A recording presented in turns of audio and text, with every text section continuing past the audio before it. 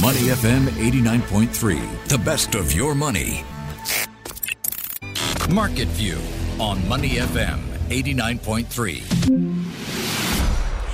Good morning. Welcome to Market View. I'm Danko, keeping you company on your money. And joining us this morning to break down the latest market actions is Ryan Huang. Good morning, Ryan. Good morning, Dan. How are you doing today? I'm doing well so far. It's Wednesday, and I'm really just crawling into the weekend as well. What about yourself? Oh, well, hump day is hit or miss sometimes. Sometimes it's been already a tough start to the week, and then you can wait for the weekend to be over. And I suppose I am looking forward to the weekend, so we are halfway there. Do you have lots planned for this weekend, Ryan? Just catching up on rest and some reading, just boring stuff. How about you? For myself, it's probably going to be a lot of studying as well. Yeah, I'm in the why same are you position. studying? Why are you studying? Communications. Why do you need to communicate? Or at least learn how to communicate?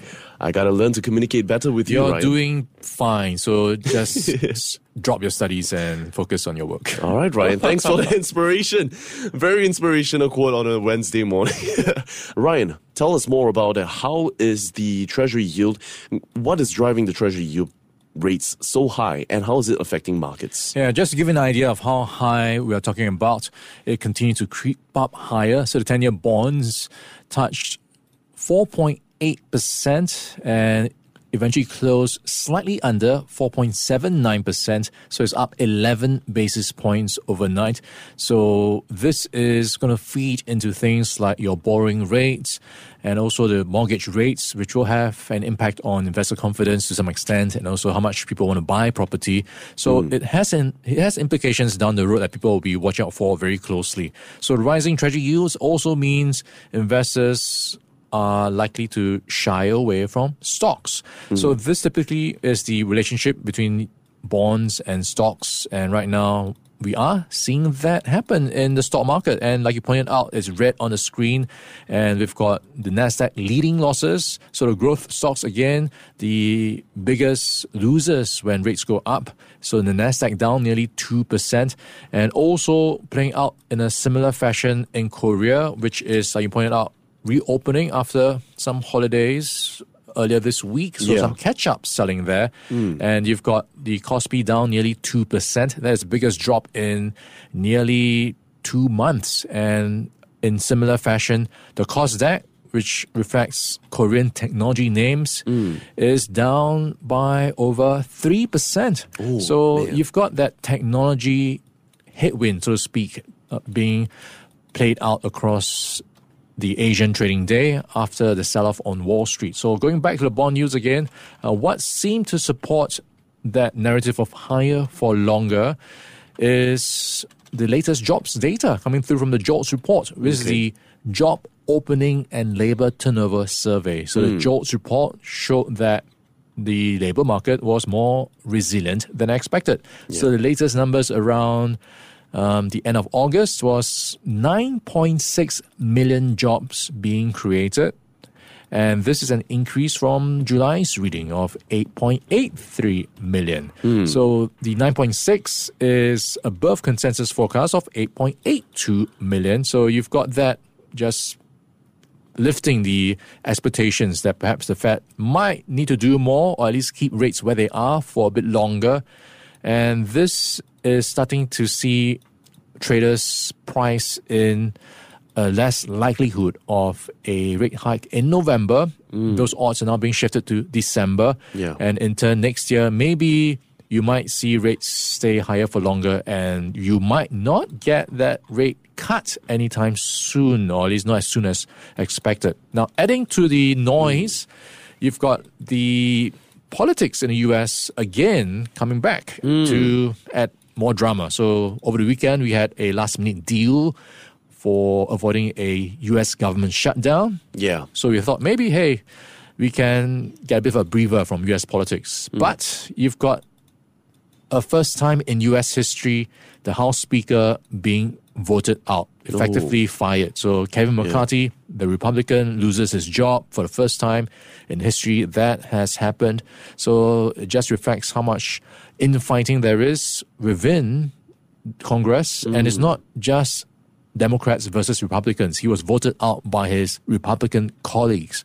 So one big sticking point was how, as part of the U.S. government shutdown, there were a lot of discussions and deals that had to be done. And in order to get the bills to be paid, he had to reach a bit of compromise and get the votes to get a compromise from the Democrats. So some of the Republican hardliners were not happy that he sort of made peace with the Democrats, and they took the chance to vote him out. So already going into his job, he was having to thread on very tough times or tough grounds. His job already was not that secure. He already was facing a lot of headwinds, some of them personal, some of them business. So this coming through from Matt Gaetz, one of the biggest opponents from the Republican camp. So that seems to be quite personal. Yeah. And I think you've got to read into some reports in the Straits Times to get all these details. Yeah. But otherwise, you've got politics, you've got bond yields adding to the mix. Yeah. And that's reflected in the volatility in the markets. The VIX index is up 12% to a reading of over 19. So just reflecting the uncertainty that's playing out in the markets right now. Yeah, the fear is spreading on the trading floor as the session continues overnight, with the CBOE volatility index jumping to its highest level as well since May. So these are all signs that investors are expecting a potential recession, with many of these indexes leading the day's losses as well. We've seen the SPDR S&P Home Builders ETF that's shedding more than 2%, with Home Depot and Loewe's falling. And Goldman Sachs and American Express were also some of the biggest losses or the losers in the Dow. Meanwhile, we've got big tech names like Nvidia, Microsoft also falling as high interest rates dented enthusiasm. And yeah, lots of things going through over in the US overnight. And it seems like it's living to its name of the October downturn, right? Wouldn't you say, Ryan? Yeah, so after a bit of a bad month for stocks in September, the momentum continues into October so far. Yeah. And I think the US dollar comes into focus here because of the rising bond yields. Yep. So that is supporting, again, dollar strength.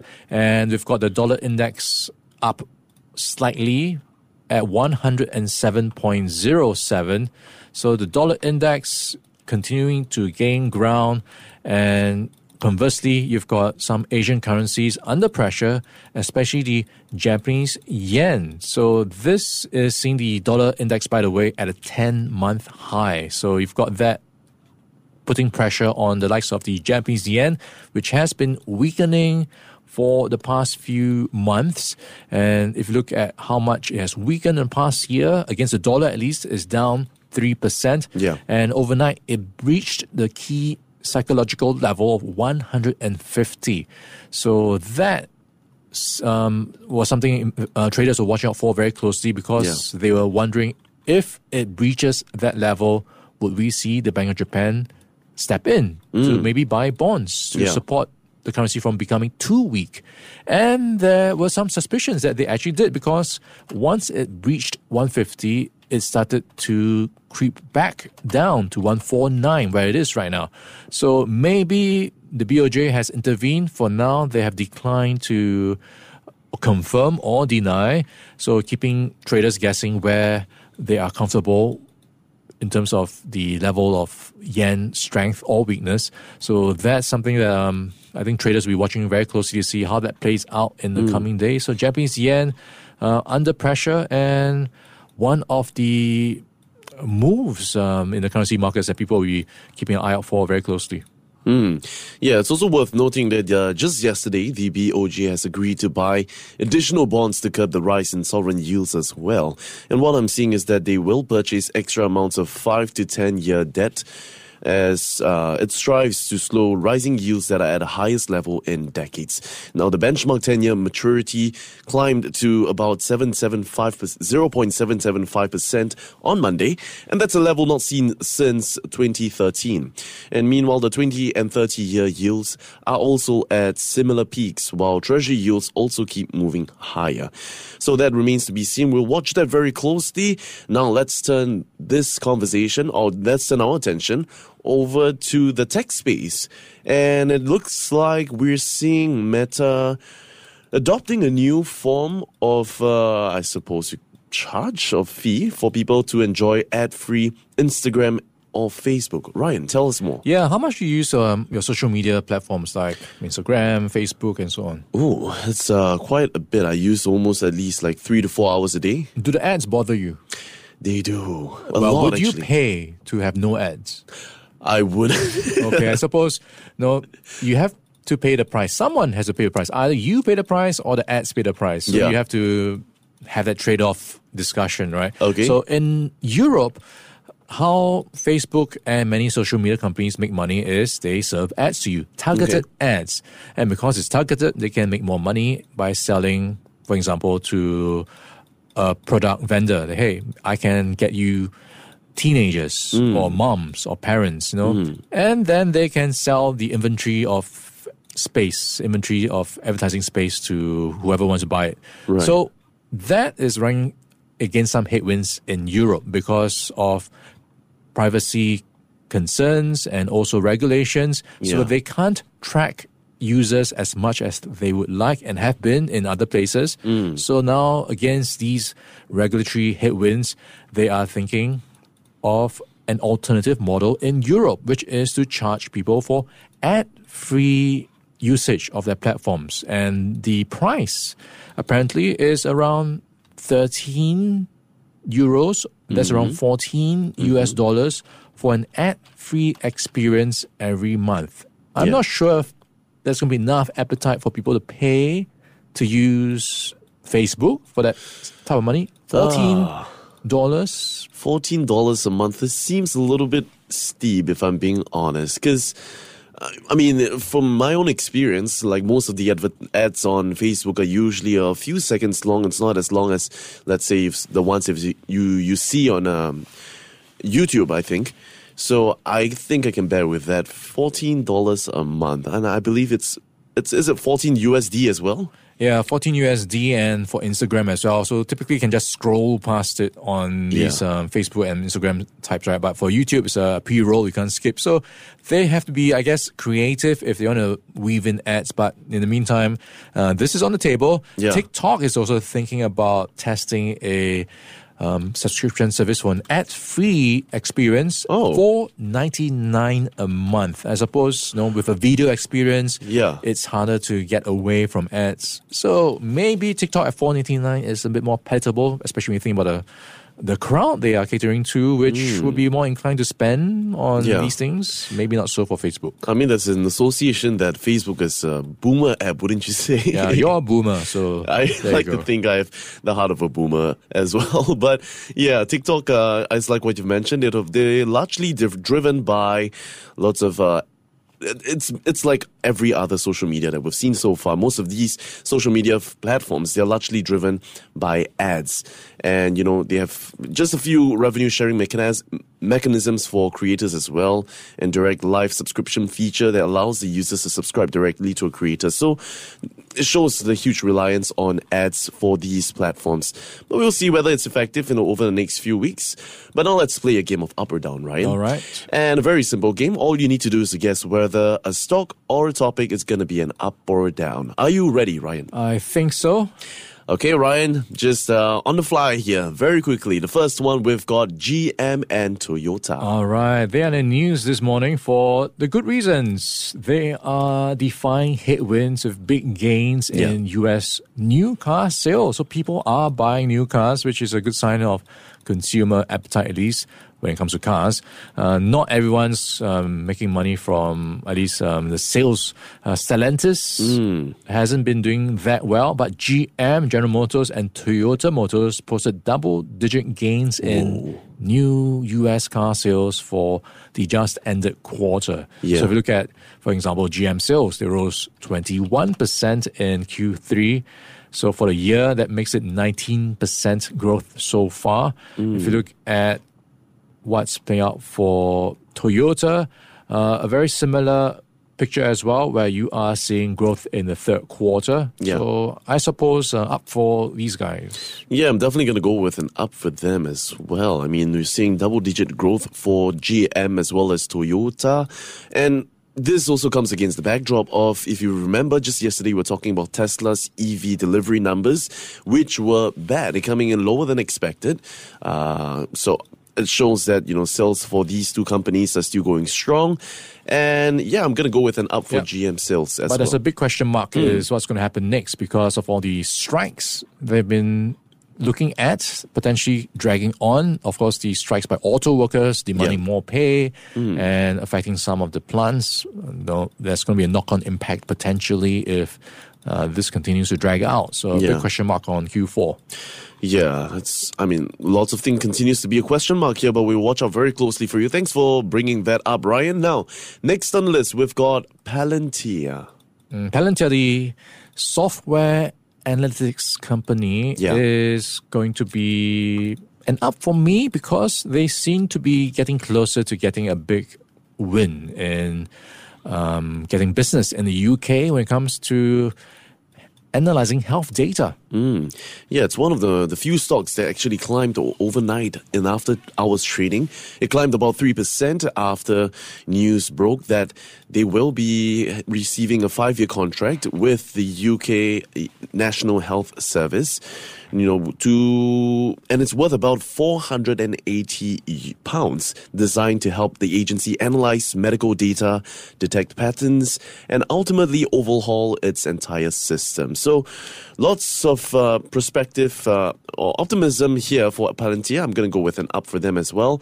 Now, next on the list, we have got Intel. All right, Intel is going to be an up for me, and this is with Intel saying it is looking to spin off its unit where it makes programmable chips. Ooh. So a potential spin-off IPO within the next 2 to 3 years. So that's going to be, I suppose, good news for its balance sheet. I'm going to go with an up for this as well. It highlights strong demand in the semiconductor industry for field programmable, programmable gate arrays as well. So I think it's going to be a good one for them. I'm going to go with an up. Last on the list, we have got Beyonce Renaissance Tour film. Yeah, so this is where I think it's going to be another up. So it's good news for the likes of AMC Entertainment because she is having a concert coming soon, and she has partnered with Parkwood Entertainment to create a documentary, and this will be showing at theatres in December. So something to draw back audiences again after some of the blockbusters we've seen like Oppenheimer and Barbie. So you have another reason to go to the cinema. And of course, Taylor Swift's own concert, the Eras Tour, is also going to the cinema. You were a fan of Beyonce, and are you going to watch this film, Ryan? No. Probably not that big a fan, but I don't mind her music. Okay. All right. Well, looks like these entertainment groups have a lot to convince Ryan to watch in the cinemas, and that's happening later the end of this year. No, but it looks like it's going to be an up for me as well, because this is also part of AMC's new revenue generation strategy, and it's just in a theater chain. They're aiming to bypass the traditional studio release model to hopefully pick up distribution fees as well as share in the ticket sales. So I'm definitely going to go with an up for this. So all you Beyonce fans out there, it's going to be good news for you. Now, thanks a lot for the latest breakdown of the market, and we'll catch you again tomorrow, same time, same place. Ryan, meanwhile, continue to keep it right here with us on Money FM 89.3. Before acting on the information on Money FM, please consider if it's suitable for your own investment objectives, financial situation, and risk tolerance. To listen to more great interviews, download our podcasts at audio.sg or download the audio app. That's AWEDIO, audio at the App Store and Google Play.